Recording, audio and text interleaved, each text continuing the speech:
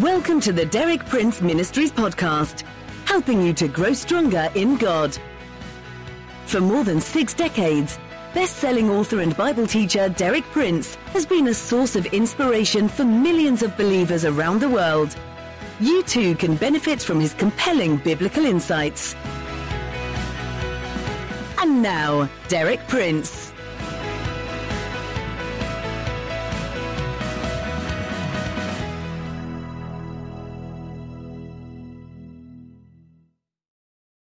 In my talk yesterday, I dealt with the fruit of kindness.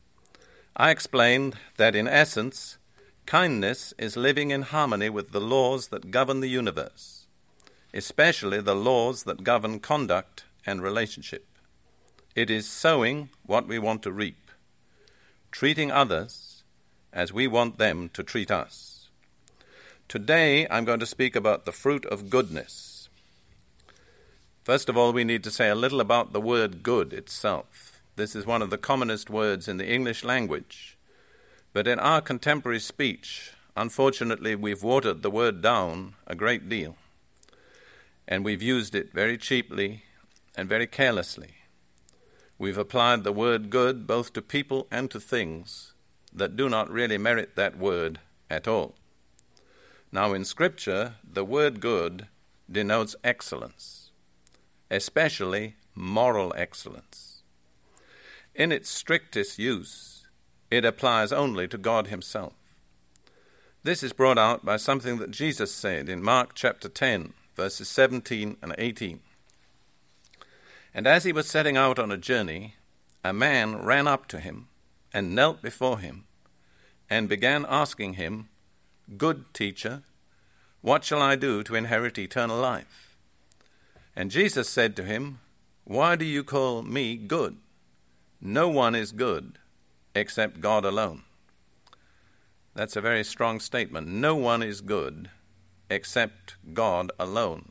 And of course, if that young man did not recognize the deity of Jesus, then he was not really entitled to call Jesus good.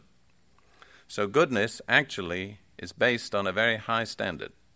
It's based on God's standard, the standard of who God is and what God does. That's true goodness, moral excellence, complete uprightness, perfect honesty, perfect justice. If we are to be good in any sense that relates to that, there's only one way that we can do it. The only thing we can do is to become vessels of the life and nature of God. Then God's goodness is manifested in us. When we do that, then we show forth in this world what God is really like. Being good in this sense means living a life that bears witness to the existence of God. This has been beautifully summed up in some words that I read by Cardinal Suhard. He says this: "To be a witness does not consist in engaging in propaganda, nor even in stirring people up, but in being a living mystery. It means to live in such a way that one's life would not make sense if God did not exist." You see, to be good is to be a living mystery. It's to be something that people of this world just cannot comprehend. But on the other hand, they cannot deny it. And so the life of goodness, God's goodness lived out in one of his believing people, confronts the world with the existence of God. I remember once hearing the testimony of a man who had served some years in the British Navy. He had gone into the Navy a confirmed atheist. He didn't believe in God. He had nothing but contempt for all forms of religion. He never intended to get involved in religion. But for some months, he was on a rather small ship, only a few men on the crew, and one of the other men on the crew, whom he met every day and shared his meals with and could not escape from, was a committed Christian. This committed Christian did not preach to him, did not quote the Bible to him, but just lived a life of goodness in front of his eyes. Day after day, week after week, month after month, this atheist saw in this fellow crew member something that he couldn't account for. It was a kind of life he hadn't seen. His final comment was this: I would never have opened a Bible, but I could not help reading the life of this man. Eventually, his life convinced me that there must be a God. And so that man came out of the British Navy a confirmed believer in Jesus Christ. What was the Bible that convinced him? Not a Bible printed with black marks on white paper, but a Bible of flesh and blood. The life of a man who lived out his faith without too much religiosity, without too much preaching, just being good. Each time that I heard that testimony, and every time that I meditate upon it, it really confronts me with a sense of my own duty. I say to myself, remember, your life may be the only Bible that someone will ever read. Almost surely in the course of your life as a Christian, you're going to come up with a person like that atheist, a person who wouldn't go to church, wouldn't read his Bible, doesn't believe in God.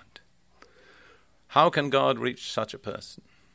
Probably your life will be the only Bible that someone will ever read. What will they read on the pages of your life if they were to read it today? I've said that goodness is really letting your life become a vessel for God's goodness. Then you may ask me, well, how can this be achieved? My answer is, by yielding to God and allowing Him to live out His life through us. I really believe the key is in the word yielding. I want you to hear what Paul says about his own Christian experience in Galatians chapter 2 and verse 20. I have been crucified with Christ, and it is no longer I who live, but Christ lives in me. And the life which I now live in the flesh, I live by faith in the Son of God, who loved me and delivered himself up for me. So Paul says, how do I live the Christian life? Well, he says, if I were left to do it in my own strength and ability, I just couldn't do it. But he said, my secret is that I've come to the end of myself. I see Jesus there on the cross, and I realize it was really I who died. And now I'm dead, but there's a new person living in me, and that's the resurrected Christ. And so the life that I now live in this mortal body of mine, right here in time and space, in the kitchen, in the office, in the factory, on the highway, the life that I now live, I live by faith in the Son of God, who loved me and delivered himself up for me. And then again, in Philippians 1:21, Paul says, for to me, to live is Christ, and to die is gain. So Paul's life was not his own. It was Christ's life lived out through him. He'd come to the end of himself, and he just handed over to Jesus.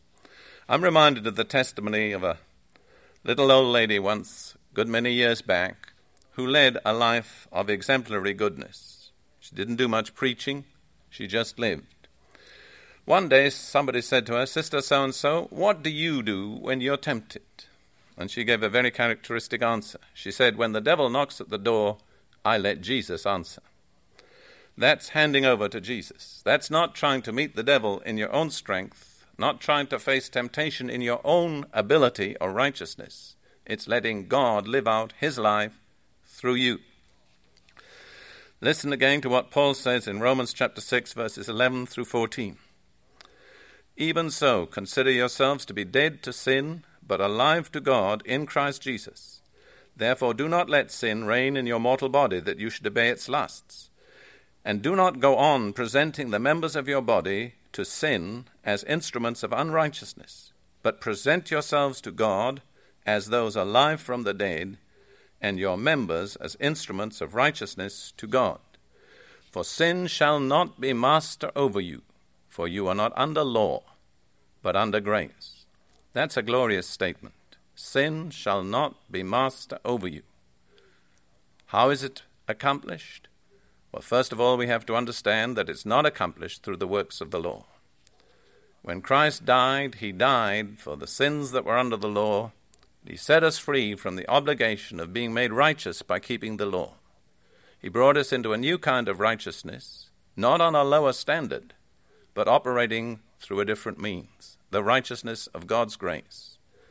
And this righteousness is achieved by yielding to God. One more thing I need to say. Goodness of this kind does not compromise with evil. It's not a milk and water Christianity that yields to every kind of pressure.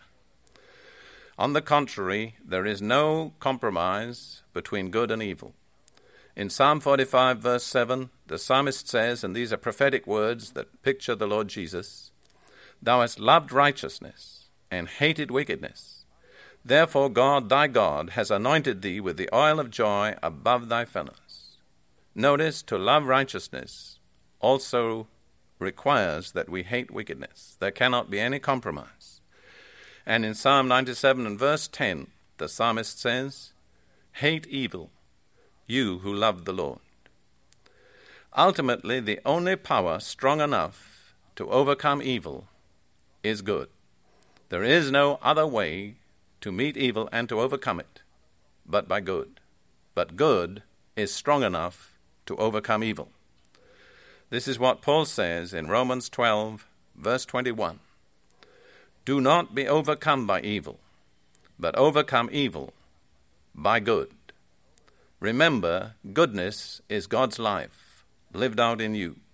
And the life of God is greater and stronger than all the forces of evil. Goodness is yielding to God and letting Him manifest His life in you and through you.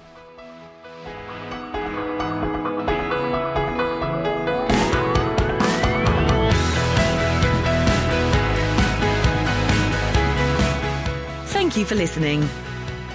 For more inspiring teaching, visit our website at dpmuk.org/podcast and like our page at facebook.com/dpmuk to join our online community.